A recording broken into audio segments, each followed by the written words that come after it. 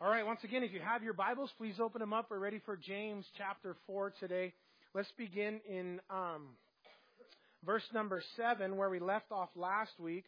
Really, one of the things that was the heart of the message last week, one of the things that I'm very passionate about is verse 7 and what it says. I really do believe that it's one of the cruxes of the entire Bible and what we believe that Jesus came to teach.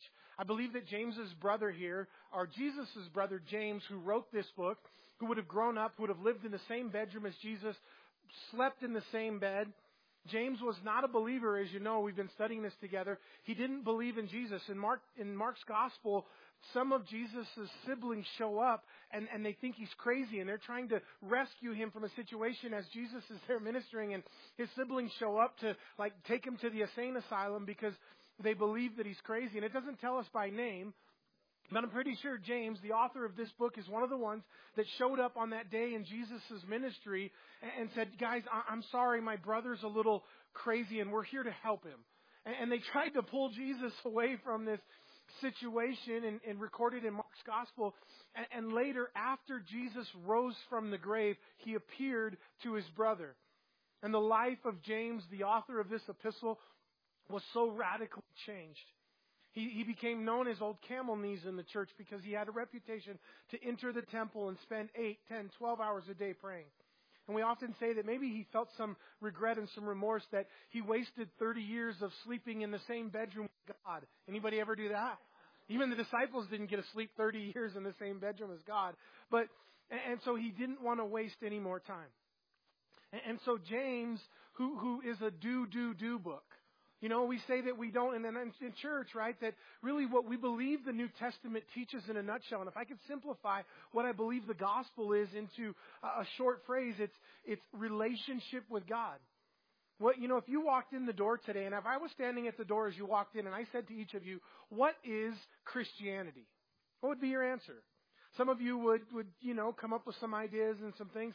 But how many of you, if I asked the question, what is Christianity? What is it to be a Christian? How many of you would say that's relationship with Jesus? Amen? Because that is the essence of Christianity. It's relationship with Jesus. That's what my heart, my conviction, my life is all about. It's what it says, it's what I believe, I understand, and I read in the gospel. That Jesus wants relationship with every one of us. And we don't focus on do. We say that religion is do. You have to tithe. You have to go to church. You have to do this. You have to do that to please God. It's man reaching up, trying to please God. But the Bible says man can't please God. The Bible says that God can't be any more or less pleased with you. God can't love you any more or less because you're his child and he loves you and he cares for you and he's pleased with you. And we don't do. Jesus done. Jesus died on the cross. Jesus rose again. Jesus ever lives to make intercession for us. And we have a God who's alive. Jesus said to some folks one time, he said, I am the God of Abraham, Isaac, and Jacob. And then he said, I'm not the God of the dead, but the God of the living, meaning that Abraham, Isaac, and Jacob are alive and in heaven, and Jesus was still their God. We have a living God who's in heaven. And it's relationship with Jesus. Now, James, his brother, tells us that we have to be in our faith, that it's not faith, that it's not only about your faith. It's not only about your works, but it's faith that works. And James says if you say you have faith, then there'll obviously be works to prove it. Now, again, so many people get this idea twisted and they get the cart before the horse and they believe that our works drives our faith. But it's exactly the opposite. Our faith drives our works, meaning you focus first on your faith, first on your relationship with Jesus, first on the Word of God. And as you get to know Jesus and as you begin to hear the voice of God and develop relationship with God, God begins to put things on your plate that he wants you to do for him, certain works. And then James just tells you and I, you ready? Hopefully you guys have learned something in the last 5 weeks. Let's try. Faith without works is... Faith without works is? Faith without works is? I said that 3 times because James wrote it 3 times, okay? So that came from James. And he said it 3 times here in this book for emphasis so that we would remember. And James I don't know if is this bad to say a spade? That's a bad expression? Is that okay? James just called a spade a spade. He didn't mess around. He just told it like it was, and he said, listen, if you say you're a believer in Jesus, there'll be some works to prove it. There'll be evidence in your life to support what you say. And so James here now, but then he says you have to tame the tongue. You have to count it all joy when you fall into various trials. Certain things that he wants us to do, but then he brings it all to really ahead. Really the thing that drives everything that James is teaching. In verse number 7, and he says, therefore submit to God, resist the devil, and he'll flee for you. And then in verse 8 is the crux. Draw near to God, and he will draw near to you. How close do you guys want to be to God? How close do you think, let me ask you, is there anybody in maybe in the Christian world, do you guys follow it at all? Is there anybody you envy? Is there anybody you say, man, wow, that person is really cool, or that person is really used of God. I wish I was used or touched of God in that way. Maybe that person's not alive today. Maybe that person's a Bible character. Maybe you look at Elijah, who James is going to bring out. Maybe you see King David or the Apostle Paul, or maybe you think of somebody recently, Billy Graham, or Chuck Smith, or Charles Swindoll, or somebody that's just doing big things for Jesus. Greg Laurie today in his crusades. And you think, man, I would love to be used of God that way. I'd love for my life to be in God's hands, that God could put fruit and use my life in a mighty way. Anybody in here? Do you want to be used by God? Do you want God to use your life? Do you want God to have every part of your life? Who gets to decide how much of your life God is going to use? God doesn't decide, you guys. What do you mean God doesn't decide? God doesn't decide how much. God has already decided. Let's put it that way. God wants to use 100% of your life, and He wants to make every one of you as useful as Billy Graham, as Greg Laurie, as any other. And not that we're all called to preach to millions in live audience. Because maybe your call is a person of prayer, a person of service, or a person of worship. But for God to fully get a hold of your life, God wants every part of every one of you. And how much of your life God uses depends upon you, not upon Him. Because He's given you such an open invitation to come into His presence and to dine with Him and to sup with Him and to relate with Him. You know, this chapter is going to end in chapter 5. The whole end of this chapter, He's going to use an example of one of the guys in the Bible that was used so powerfully that every one of us could have a little bit of gift envy. A guy named Elijah. Elijah, James is going to say in the end of this chapter, he was an ordinary guy just like you and I. The King James Version says Elijah was a man of like passions. What does that mean? That means that Elijah wasn't born with some super mutant God gene. Like he didn't just, because he was born with this mutant God gene, now God was able to really get his life and use his life in powerful ways. This is the kind of Elijah had. Elijah was down by the lake one day. And a friend of his was cutting wood, and the axe broke, and the head of the axe flew out into the lake and landed in the water. And the guy was whining and crying, and he's like, Elijah, I borrowed that axe. It wasn't even mine. I broke it. It's out in the head. I got to pay this guy. And Elijah's like, just tired of hearing the guy whine. And he says, he raises the axe head to the top of the water, and he says, go get the axe.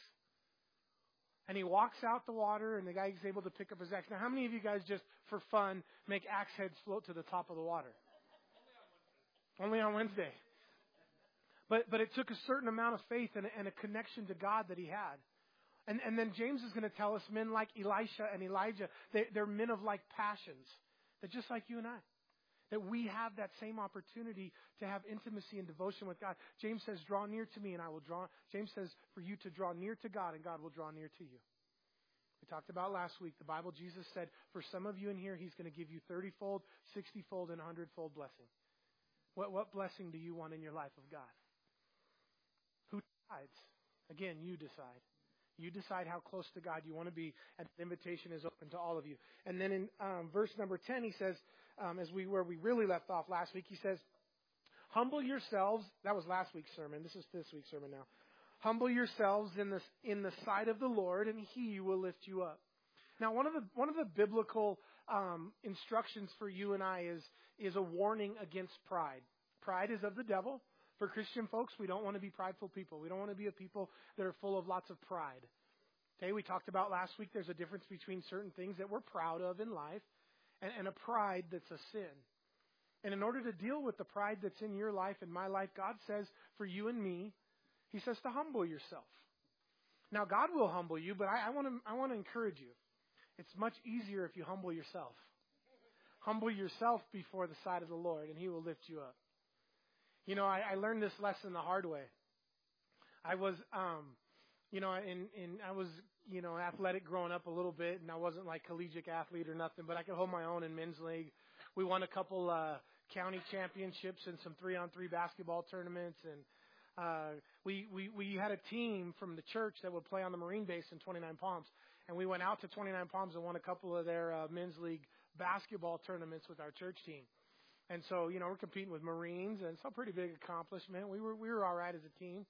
Well, we were in the church softball championship game, and this was a big deal. Like, all the different churches competed, and it was our team versus the other team. We had played all season, and so the game's getting ready to start, and I'm starting on shortstop in the championship game. There's like 7 different churches that showed up to watch the championship game. And, I'm standing on shortstop, feeling pretty good about myself, and I'm like, Lord, just humble me today, let me be humble out here and,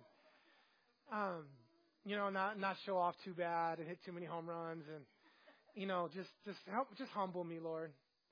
You talk about the most embarrassing day of my life ever. I'm serious, and I'm not I'm not great, but I could catch a softball. That day, I took one off the eye. Regular grounders would come to me, and it would hit my glove, and I'd go to chase it. I'd kick it into the outfield. True story. I picked the ball up that I kicked and had to chase. I turned to first to try to throw it. It goes over the infield fence and hits a girl in the neck. And I'm like, this is by the 5th inning, and finally I'm like, okay, Lord, don't humble me anymore. I was so embarrassed. Oh my gosh, I looked like the biggest idiot in the world, and I'm like, people are like, how in the world did this guy play shortstop on the championship team? But couldn't catch a ball, throw a ball, hit a ball to save my life. And after that point, I said to the Lord, okay, Lord, I'm never going to ask you again to humble me. I'm going to humble myself. So I think in the future what I'm going to do is when I show up, I'm just going to try to keep my own heart humble the best I can so that the Lord doesn't have to humble me. And He will. He will humble you. Some people, I don't think it's wrong. If you want to ask God's help for humility, He'll give it to you. You may not like it, but He will give it to you. But God wants you to stay humble. Amen? And then He says in verse number 11, none of us struggle with this. Do not speak evil of one another, brethren. He who speaks evil of a brother and judges his brother speaks evil of the law and judges the law. But if you judge the law, you are not a doer of the law, but a judge. There is one lawgiver who is able to save and to destroy. Who are you to judge another? So there's one lawgiver who's able to save and to destroy. Who's the lawgiver who's able to save and to destroy? Jesus, right? There's only one. We talk about the idea of having pride and being prideful. One of the things you can remind yourself is that you don't have a heaven to bring people to. You don't have a hell to send people to. What do you have to be prideful about? I don't have a kingdom. I don't have, and here He says there is one lawgiver who has a reward and a punishment, and it's Jesus, and that we don't want to be full of pride. And then it says in verse 13, now come you who say today and tomorrow we will go to such and such a city and spend a year there, buy and sell and make a profit. Whereas you do not know what will happen tomorrow. For what is your life? It is even a vapor and appears for a little time and then vanishes away. Instead you ought to say, if the Lord wills, we shall live and do this and that. But now you boast in your arrogance. All such boasting is evil. Therefore, to him who knows to do good and does not do it, to him it is sin. Back to verse 13. Today and tomorrow we will go to such and such a city and spend there and buy and sell and make a profit. Whereas you do not know what will happen. Look at your neighbor and say, I don't know what will happen. How many of you guys know what's going to happen tomorrow? Nobody. Okay? How many of you guys believe God knows what's going to happen tomorrow? Right? So are you guys reminded? I think when I read this instantly, I'm reminded of the story in Luke. If you want to turn there with me, it's in Luke chapter 12. If not, I'll be right back. In Luke chapter 12 and verse 16, Jesus was speaking a parable, and He said to them, a certain rich man yielded plentiful, and he thought within himself, saying, listen to all the eyes in this parable that Jesus thought of this rich man. What shall I do, since I have no room to store my crops? And so he said, I will do this, and I will pull down my barns, and I will build greater. And there I will store all my crops and all my goods. And I will say to my soul, soul, you have many goods laid up for yourself. Laid up for many years. Take your ease, eat, drink, and be merry. But God said to him, fool, this very night your soul will be required of you. Then whose will those things be which you have provided? So is he who lays up the treasure for himself. Is he not rich toward God? So God is saying, listen, we don't know what's going to happen today, tomorrow. We don't know when the lights are going to go off in church, when they're going to stay on. We just don't know these things. Like, you can't be sure you can read your Bible in 30 seconds. Let me be honest with you guys. Let me try to just talk to you for a minute about something that I think is super important and super valuable. One of the things, and again, I'm trying not to, we're talking about pride in the same issue. I'm trying not to be boastful, but there is something I think God has worked really well in Lydia and I's life over the years that I'm super thankful for. And it's in this issue. And really, as Lydia and I first got married, and even when we got married. Now, I was in Bible college. Lydia was in high school when we met. She was a junior in high school, and I was a freshman in the college on the same campus, in the same area. And then beginning of her senior year, we started to date. And there were some people that were like, this guy's robbing the cradle. And, I tell people that if Lydia turned out bad, it's half my fault because I helped raise her, But I'm actually 6 years older than she is. So 5.5, technically, is close to 6, 5 3/4. I got lost. I was like, what am I talking about? Yeah. So even in that, there was a little bit of a struggle or decision about what did we want or what did we feel like God was doing. And when Lydia and I first got married, I really feel like the decision was based on only one factor. What is God's will for her life? What is God's will for my life? And as we've developed a life together as pastor and pastor's wives, and her dad's a senior pastor at the church where we came from, and one of the things that we've always done is we've only placed one item on the scale of decision. When we had to come and move to Utah 6 years ago, it was a big decision for us. Now we think we'll do this in the big decisions, but I'd like to think that even in life we do these in the smaller decisions and in everyday decisions. But when Lydia and I had to make a decision if we felt God was calling us to come to Utah and move to Utah, when we got out our scale, we didn't have a pro and con scale. Now, I know we use pros and cons when we make decisions, right? This job or that job. Should I take this job, the raise, the location, the travel, and should I live in this city or that city? Should I do this thing or that thing? And I understand we consider those things. But ultimately, we never want to put any of those things on our scale of decision. There's only one thing that should ever go on your scale, and what is that? The will of God. What is God's will for your life? Should I take the job? People ask me all the time, Pastor, I have this opportunity to get a promotion at work. And I don't know if I really want that. It'll be the manager, it'll be more responsibility. And I want you to pray for me and ask God for wisdom in what I should do. Such a wise thing. And I never pray, Lord, give him the promotion. Lord, give him the raise. We always pray, Lord, if it's your will, then you would open this door. Why? Because God knows what's going to happen in a week, in a day, in 5 years, where you're going to be, what's going to happen, and you don't. And listen, you can beg and you can cry and you can plead with God to give you something that you want, and He may give it to you because you've asked. But now it's going to cause you trouble. And now you're going to have to maintain the thing that you've obtained, and that's more trouble than it would have been to not have it. And you're better off to know that you have a good Father in heaven who loves you, and He will give you the absolute best if you'll trust Him. You can beg Him for what your will is and what you want. And I don't know why a sovereign God, but He does. And biblically, He does multiple times. He gives in to people's will when it's not the best thing for them. There's a king in the Old Testament. And he was a good king. And the prophet came to him according to the word of the Lord. And he said that your life is going to end at a certain time soon. That God is calling you home. And this certain king said, I don't want to die. I'm not ready. Go ask God for more time, more years. And the prophet came back and said, God said no. It's time for you to come home. And the prophet continued to beg. Or the king continued to ask for more years. And God gave him 10 more years. The worst 10 years of his life. Miserable. Turned his heart against God. All kinds of miserable things happened in the last 10 years. But God allowed it. our best prayer is, God, nevertheless, not my will, but thy will be done. And when we make decisions based on one factor. What is that? Everybody, come on, the will of God. What do we make decisions based on? Now, you can make them based on the will of the person in the mirror. God, I really want that woman. God, I really want that relationship. God, I really want that man. And then in 5 years, God, why'd you give me that man? He stinks. God, why'd you give me that woman? Like, you don't know. You don't know what's going to happen. Lydia and I just celebrated 21 years of marriage this week, so thank you. We went and saw John Christ at the comedy show on Friday night. It was so much fun. He's so funny.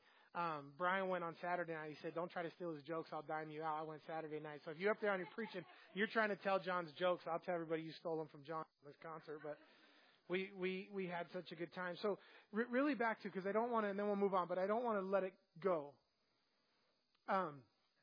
What I wanted to encourage us again, I hope we heard this. The will of God. What is the will of God for your life? What does God want for your life? He knows. So seek the will of God in your life. And listen, God wants to give you what's best for you. How many of you guys got kids? Do you guys want what's best for your kids? Do you really want to give them good gifts, things that will bless them and benefit them, things that will put them in a good direction, things that will set them up for success? God wants to. How much more does the Heavenly Father want to do that for you, is what Jesus said. So don't be afraid to end every one of your prayers. And we'll be such a greater church and a greater people. And listen, it's not wrong to ask. James already told us, you have not because you ask not. If you want something, ask for it. I don't care what it is. You want a new Cadillac? Ask God. God, I want a new Cadillac. James says you ask not because you have not. Or you have not because you ask not. And you have not because when you ask amiss that you might spend it on your own pleasures. There's nothing wrong with asking. But when he tells you, no, you can't have a Cadillac, don't whine. Just say, nevertheless, not my will, but thy will be done. And maybe God's will for you is to have something. He told King David had, just in a heartbreaking thing, I shared this a couple weeks ago. God says to King David, and we don't get the inflection in God's voice when we read it off a page, but I'm sure it was brokenhearted. And David had sinned against the Lord, and God said, David, I've given you all this. And if it wasn't enough, I would have given you more. God will give you what you want, and if it wasn't enough, he said, I'll give you more. So he doesn't want to withhold anything from you. But as James is telling us, you never know what tomorrow holds, so leave it in God's hands. And then we went to the men's retreat, the pastors' conference, and we brought all the guys, and we're on our way home, and Jay was he was telling the guys about some plans he had or doing something, and then he kind of, I don't know if he was thinking of this verse in James, and he kind of caught himself mid-sentence, and he said, oh, if the Lord wills, I'm going to do such and such. Oh, my gosh, that he caught so much heck the rest of the trip. That guy couldn't say anything without us saying, if the Lord wills, brother, if it's the Lord's will. It's like Jay's like, hey, I got to go to the bathroom. If the Lord wills. If it's the Lord's will, brother, go. But his heart was right, Unfortunately, he was just with a bunch of rough guys that weren't going to let him get away with it. But, that really is the reality. You don't necessarily, God's not against us planning. God wants us to plan. But he wants us to plan with him in mind. He wants to plan our lives around him. And so, if you're a business person, and James actually here, and we're going to get into it, he's going to address it in the next verse, where he's directly talking to people of business ventures, people of wealth, people who are, and that's most of us are, at some point in your life, in your career somewhere, there's a capital venture that you're trying to gain, you're trying to make, and that's all okay. But God just wants you to do it in such a way that you keep him first, that you involve him in your decisions, that it's okay to plan, but plan around God. All right, I got to keep moving. I said I got to keep moving to finish. So, but I can't. 1 Timothy in chapter 6. I just want to say one thing. Actually, let's go back to James for a second, and then we'll pick that up. Verse 17 says, therefore, to him who knows to do good and does not do it, the last verse in chapter 14, it is sin.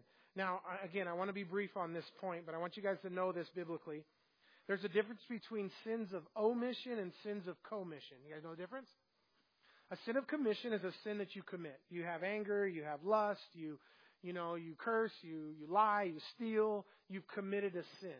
Okay, you get drunk, you've committed a sin. But a sin of omission is the same. It's a sin. A sin is a sin. But it's when God tells you to do something that you don't do. For him to knows to do good and does it not, it's sin.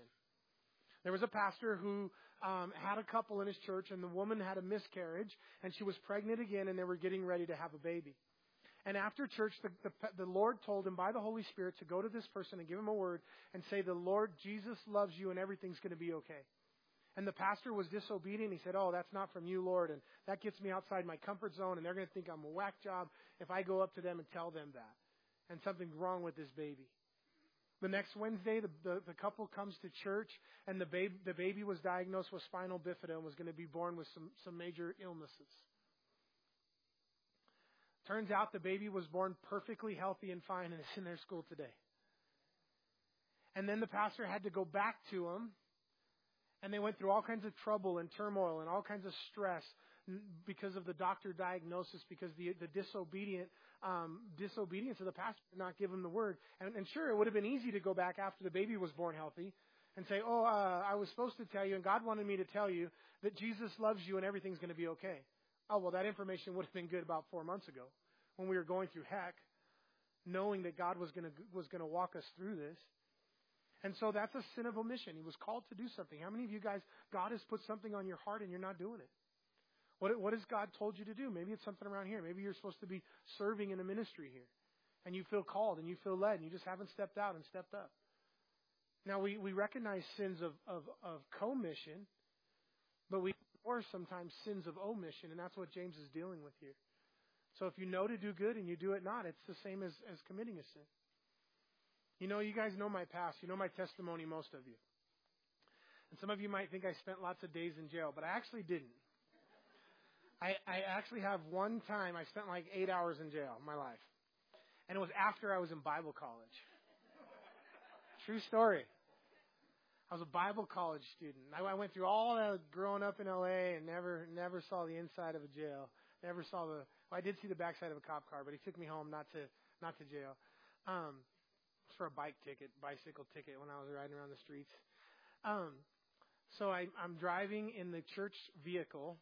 I'm coming up visiting Lydia. She's going to have to take her SATs the next day. It's a Friday night. Next morning she's going to take her SATs on a Saturday. And, you know, I don't know if you guys know anything about my wife's testimony, but she's wicked smart. She graduated high school and college. What's the top? Magna cum. I always forget it because I'm not as smart as summa cum laude. I always say magna. She's like summa. My wife's magna cum laude. No, I'm not. I'm summa. No, I'm just kidding. Summa cum laude, 1B her whole life, entire life. So she's pretty smart, you know, book smart, and so she's got to take her SATs the next day. I'm at her house Friday night, and so I take the church vehicle and I'm leaving, and I get to the edge of her street, and clear as day. And God doesn't speak this clear to me all the time, but this was pretty clear. He told me to turn around and go back. And I was supposed to stay that night, and I'm like, Lord, I'm not supposed to stay. Like that's not right. And He told me, no, turn around, go back. And I sat there at the curb, and I knew that, not the curb, at the end of the drive, and I knew the Holy Spirit was speaking to me super clear. Turn around and go back. I was embarrassed. I didn't. So anyways, it was about a 30-minute drive where I had to go where the Bible college campus was from Lydia's house, and so I took off by myself. Well, I get pulled over on the way. And when I was like 17, my friends and I went to Needles, California, and I think we're on our way to Laughlin. We got pulled over, and I got a ticket for something stupid with Needles like 4 years ago that turned into a warrant. And this guy found it. I'd been pulled over before. I had a valid driver's license. I was good, and I don't know, there's never been a problem. Well, this guy finds this old warrant. He takes me to jail. So I got to call Pastor Gerald, and I'm in the church vehicle to come, and I'm in Bible college, to come bail me out of jail. And they didn't kick me out of Bible college. And he still let me marry his daughter. So, sin of omission. I knew God told me to turn around. He was trying to help me avoid some trouble that I wasn't supposed to be in, and I ignored that voice of the Holy Spirit. And so don't that's a lesson too. And I don't know, maybe part of me had to learn that lesson. Maybe I should sit down. I'm kicking stuff. I'm dropping stuff. I'll sit down for a minute. All right, let's look at chapter 5. We got 12 minutes. We're going to do it. It says, come now, you rich. Is that talking to anybody in here? Come now, you rich. Now, okay, somebody said all of us because they're thinking spiritual riches. But this is not talking about spiritual riches. This is talking about rich people. People in there that are rich. Let me tell you something about what the Bible says. And when Paul is talking to Timothy in 1 Timothy chapter 6 and verse 17, this is what Paul says about the rich in the church. Paul says, Timothy, command those who are rich in this present age not to be haughty, nor trust in uncertain riches, but in the living God, who gives us richly all things to enjoy. So Paul commands Timothy in a commandment, in a military term, to command those who are in church to be generous. Command those who are wealthy in church and can afford it to be generous to the work of God. And then James here is just going to deal with it head on. He's going to deal with really a simple Bible truth. The Bible says that and it can get misconstrued, but the Bible says that the love of money is the root of. Okay, it's not the root of all evil. Let's qualify this. Be careful. The love of money is the root of all kinds of evil. Now, is money the root of all evil? People sometimes misquote it that way. Money is not the root of all evil. The love of money is the root of all kinds of evil. And here's the danger. Jesus said you can't serve both God and money. You can't serve both God and mammon. You'll love one and hate the other. Money makes a great servant and a terrible master. And the reality is, your money can master your life. Remember the rich young ruler? You know what it says? The rich young ruler in Mark's gospel, he came running and he knelt down at the feet of Jesus. When I read it again today, and I read it a million times, but the part where the rich young ruler, have you guys pictured Jesus talking to the rich young ruler and the rich young ruler's on his knees? And I just picked that little detail up this morning. The rich young ruler, he comes and he falls down on his knees and he says, good master, what must I do to be saved? And Jesus says, do good and love the poor and give. And he says, obey your mother and father, obey the commandments. And the rich young ruler, the young man says, Jesus, I've done all of these since my youth. And the Bible says this, and Jesus loved him. He really was a good kid. He was a good kid. But Jesus recognized an issue in his heart, that his money mastered him. That he was wealthy and that he couldn't give up those things. And so for Jesus to identify an issue in his heart that needed to be surrendered, because Jesus won't take a 90% surrender of your life. You have to surrender every part of your life to God for God to accept the surrender that you offer. You can't come and offer half. And the young man was offering most, but there was a part of his life. And Jesus, because he was God, could look into the man's heart and he could see the issue. And he said, go and sell everything you own and give it to the poor. And it says that the rich young ruler went away sad because he had many possessions. And he was unwilling because his possessions owned him. He didn't own his possessions. And so James is going to deal with the rich, and the issue of money is not that what's interesting is that God, some of the biggest main people that God uses in the Bible were super wealthy people. Jesus had many wealthy friends. So we don't necessarily see any prohibitions in the Bible against us being wealthy, unless the wealth dominates you, unless you become a slave to that wealth. And it's a danger. And what happens is if you become too wealthy, when you have a problem in life, money can solve a lot of problems. And you don't necessarily, when you're poor, and you don't know where your next meal is going to come from, you pray. You seek God. You don't know how to fix your problems. You have to rely upon God. When you just got so much money that you don't know how to deal with it, then it's harder to trust the Lord. But God has given the generous, the rich, gifts of generosity. We've seen it. We've seen it in our church here. Miraculously, we've seen generous people in this church. And everything that we have is because of the generosity of not only the rich, but of all of us giving and being a part and collecting. While we're talking about it, I've been telling you guys that we've been trying to save for our HVAC system. Now it's very nice in here this morning, but it's not hot outside, and we've been nervous that we're not going to make it. Well, we have some summer expenses every year. 4th of July is a big deal, that big outreach that we do, and we spend money on it every year. But we have been trying to be very diligent to only spend what we have to spend to get through each week and each month in order to save. We saved about half right now of what we need for our HVAC. But now we have the 4th of July expenses coming up, where we're going to need to invest in the float and just the events, T-shirts, different things that we do each year, the food, the barbecue, the outreach, those kind of things that we spend on the 4th of July. And there's just some things over the summer that are coming up. I did want to throw out an opportunity, if in vein with 1 Timothy 6:17, for the rich among you command them to give.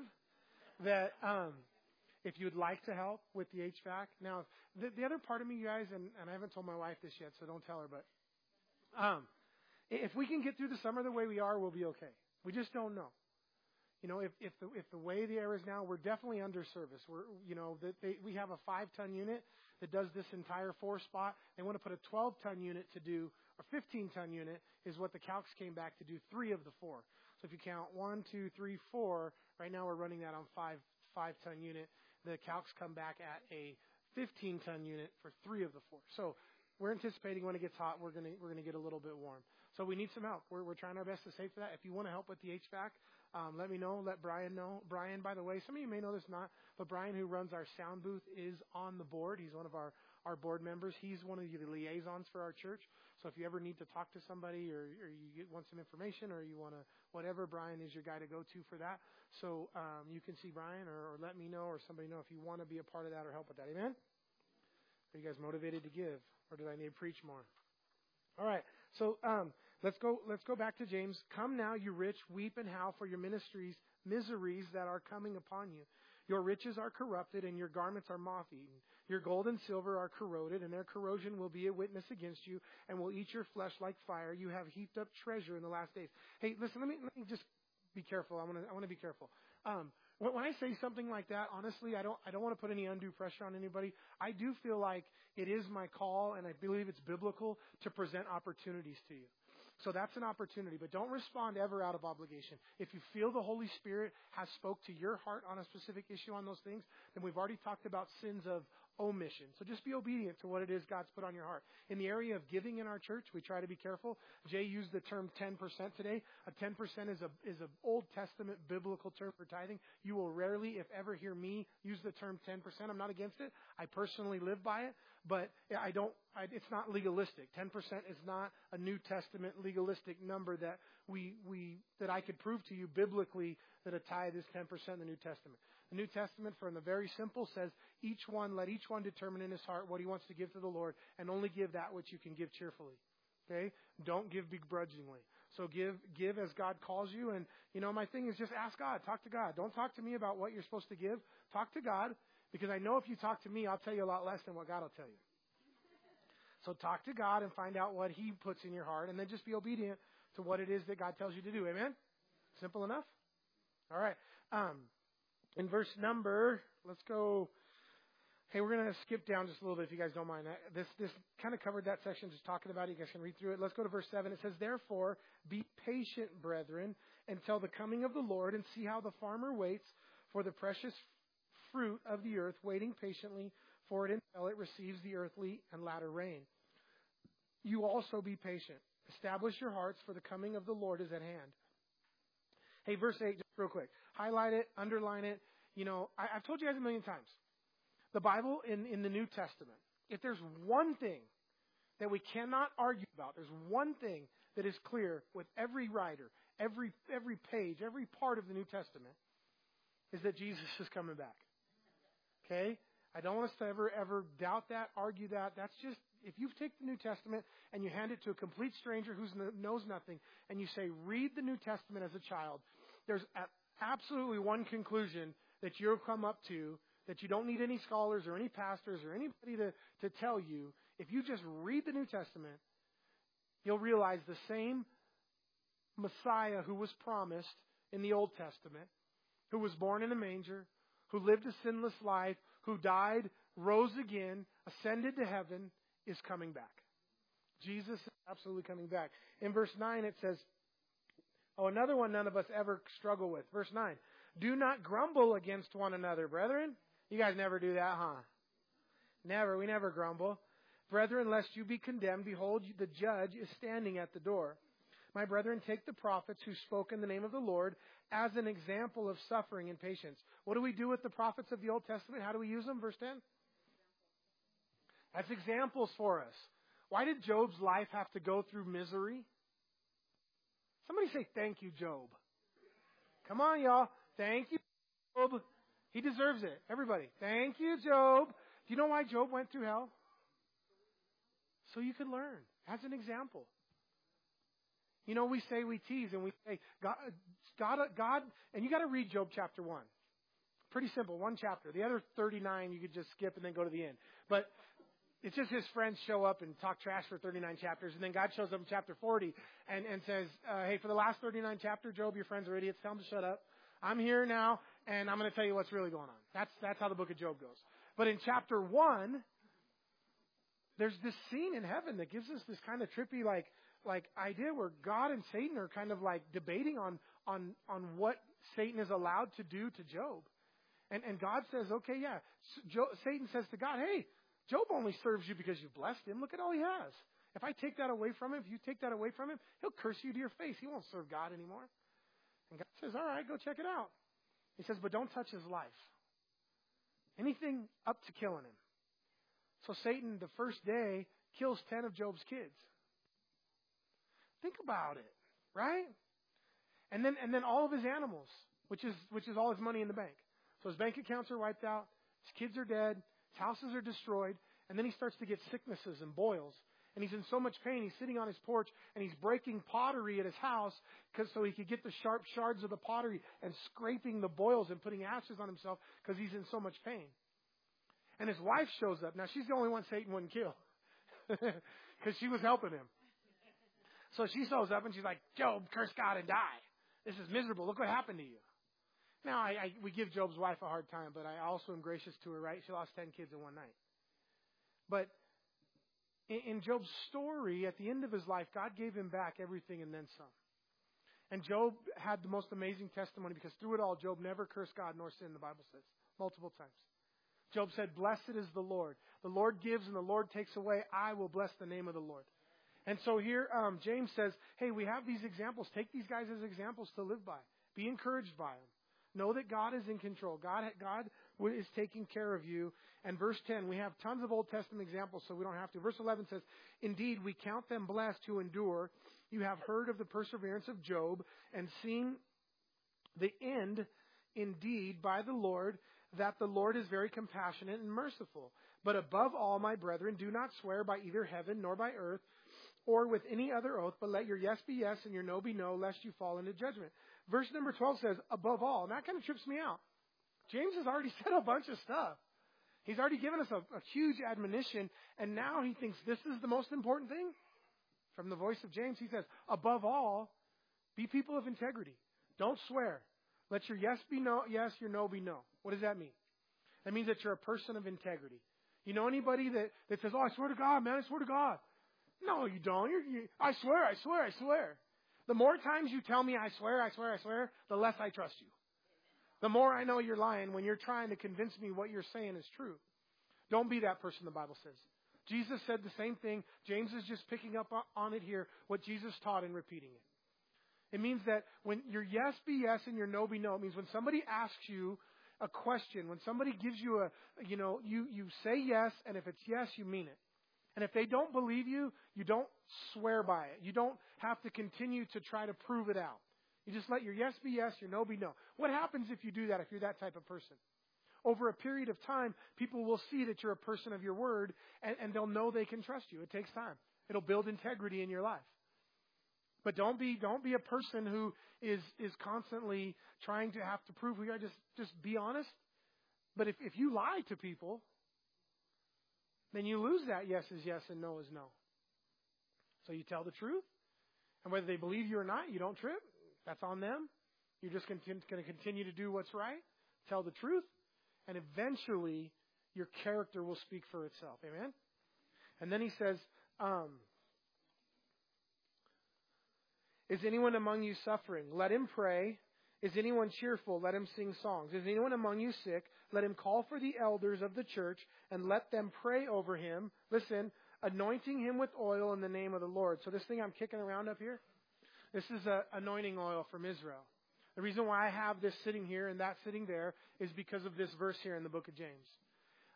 The Bible says, if you're sick, to come up, let him ask that the elders pray for him, anoint him with oil, and then look what it says, who heals him? The prayer of faith, and the prayer of faith will save him, and the Lord will raise him up. Okay? This is olive oil from Israel. But I'm often kind of jesting and joking that, sometimes I'll say, oh, it's just oil. It's on sale at Walmart. But because there's no medicinal purposes in the oil. But it is in obedience to God's word. And oftentimes it's a point to release your faith. It's a point of contact that releases your faith. If I anoint you with oil, I'll make the sign of the cross, and I'll say in the name of the Father and the Son and the Holy Spirit. And I'll tell you that when you smell the oil on your forehead, when you feel it on your forehead, that it's a constant reminder for you that God's Holy Spirit is with you and able to heal you and able to touch your life. And maybe that will release your faith. Maybe you'll believe God for a healing. Maybe I'll believe God for a healing, and it's the person who prays who receives healing. It's always different in the Bible. It's never always just the same formula. God does a healing so many different ways in the Bible. But in obedience to God's word, we do this regularly. Now, I want to tell you, in verse 14, you got to catch this. Who's the responsibility on to let me know that you need prayer, or the elders know? Is anyone sick among you? Let him call. Who's him? The sick person. You know what I get sometimes? Oh, I was sick and nobody from the church came and visited me. That's a terrible church. You're unfriendly. And I say, did you tell somebody you were sick? Because I don't have ESPN. I mean ESP. I like SportsCenter, but I don't know when you're sick and when you're not. But listen, if you call the church, if you notify me, you notify the elders, and you request prayer, now the responsibility is on us to make good on it. And you're also invited every Sunday to come up. And sometimes I'll ask you, if you ask me to pray for the sick, sometimes I'll ask you, can I anoint you with oil? Some people react differently, a little strange, but that's okay. It's biblical. But you're always, I want to tell you always have the invitation in our church to request to be anointed with oil because it's biblical. And if you request to be anointed with oil, normally what I'll do is I will ask Brian, I'll ask Lydia, I'll ask Pat, I'll ask Jay, or any of the elders or leaders, Mike are here. I'll invite them to come up and lay hands on you and pray for you because it's in obedience to what this says. Let the elders come up and lay hands on you and pray for you. And oftentimes I think it's good when we pray in a group because if God does do a healing, not a one of us can feel like, oh, I'm the healer guy, like we all prayed. Who knows? It wasn't my faith. Mike was the one who had the faith that God used. And there's a humility in a group that prays. And there's also just an obedience to God's word and what it says here. So I think that's the skinny, but definitely know you have that invitation and that it will anoint you with oil in the name of the Lord. And the prayer of faith will save the sick and the Lord will raise him up. And if he has committed sins, he will be forgiven. Confess your trespasses to one another and pray for one another. Okay, let's be careful with verse 16, and we're almost done, you guys. Confess your trespasses to one another. What does that mean? Are you supposed to tell somebody all of your sins? Are you supposed to tell another brother or sister in the church? Well, it says here, confess all your sins one to another, doesn't it? Confess your trespasses to one another and pray for one another. There was 3 pastors who were kind of, they got together and they wanted to use this verse and confess their sins to one another. And the first pastor said in confidence to the other 2, he said, I've really been struggling with alcohol. He said, I'm drinking and closet drinking, and I keep a little flask in my desk drawer at the church. And the second pastor said, man, he said, I've been struggling with lust. And I've been having a really hard time and some things on the computer that I'm just struggling with. And the third pastor, they looked at him, he was kind of quiet, and they said, well, what's your struggle? What sins do you confess? And he said, well, I've really been struggling with gossip, and I can't wait to get out of here. So we want to be careful with who we confess our sins one to another to. Now, listen, this gets abused, right? And we don't confess our sins to anybody but God, because you can trust God, and God will forgive your sins. Now, what this is talking about, I'm not throwing this out. What I'm saying is, in wisdom, sometimes you're not going to get better until you confide in somebody. And I think it's true. I think it's secular, but I do believe it's true that sometimes the best way to a solution to a problem is first to what? Admit you have a problem. Acknowledge you have a problem.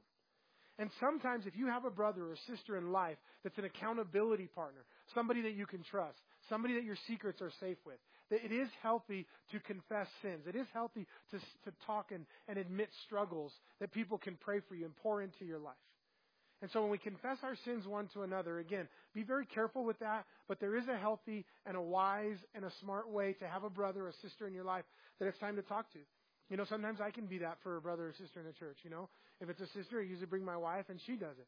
One of the brothers in church and sometimes guys don't have where to go, so they want to talk to me. That's okay. But, you know, whether you can trust me or not, I don't know. Maybe I'm that pastor that struggles with gossip, but not yet. So, but anyways, just you find that person. All right. Then it says, last part of 16, and pray for one another that you may be healed. The effective, fervent prayer of a righteous man avails much. Hey, you guys, read that with me. The effective, fervent prayer of a righteous man avails much. Who in here is a righteous man? Who's righteous? Really? You guys think that highly of yourselves? Didn't we just talk about humility? No, honestly, the truth is that if you're a believer in Jesus Christ, you're righteous. You're made righteous by the blood of Jesus Christ. It's not right, just means right standing with God. It doesn't mean right behavior, right actions. You could be a sinner who's struggling, but the blessing is you can all smile. When God looks at you, He only sees Jesus. He's made a choice. He sees His Son, and he likes His Son, so you're righteous in God's eyes. So that's every one of you. The effective, fervent prayer, and I'm careful, right? It's not every one of you. It's every one of you who surrendered your life to Jesus. It's every one of you who's born again. You are made righteous, imputed righteous. Jesus has chosen to impute His righteousness into your life. So pray that prayer, effective, fervent prayer. So keep asking, keep knocking, and God will answer it. And then I talked about this already. Elijah was a man with nature like ours, and he prayed earnestly that it would not rain, and it did not rain on the land for 3 years and 6 months. And he prayed again, and the heavens gave rain, and the earth produced fruit. Brethren, if anyone among you wanders from the truth, and someone turns him back, let him know that he who turns a sinner from the error of his ways will save the soul in the death and cover a multitude of sins. So Elijah, verse 17, highlight that. Elijah was a man with a nature like ours. My Bible says, like passions. Okay? I already talked about it, that he didn't have a mutant gene. Elijah was a man with like passions. Elijah did amazing, amazing things by the hand of God and through the hand of God. Elijah's life was used in such a radical way. And James, again, is giving each one of you invitation to be used by God. You have the same passions.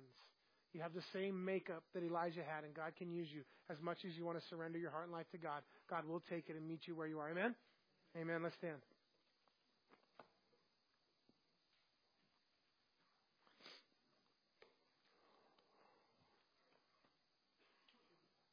Oh, Matt's back. I thought Matt left. Okay, come on up, you guys, if you're here. Sorry about that. Hey, Jay and Allie, will you guys come up and pray? Pat and Angie, you guys mind to pray? I'm going to give Pat and Angie the anointing oil, and Jay and Allie. And if there's someone among us that's sick, let's be, just in obedience to God's word.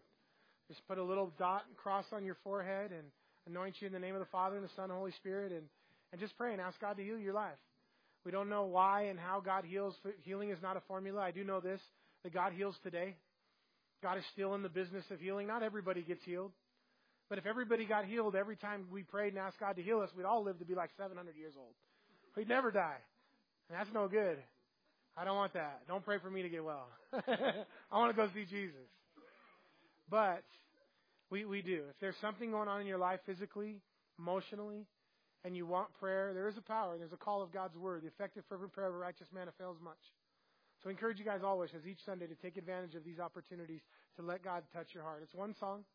It's one song for you to worship the Lord and try to connect with Him and try to ask God. You have not because you ask not. So take one song and encourage the Lord. If you don't know Jesus in your heart as your Lord and Savior, come up and ask Jay or Pat to pray with you to receive Jesus in your heart. Say, I want to just come and tell one of these guys, I want to give my life to Jesus, and they'll lead you in a simple prayer. Amen?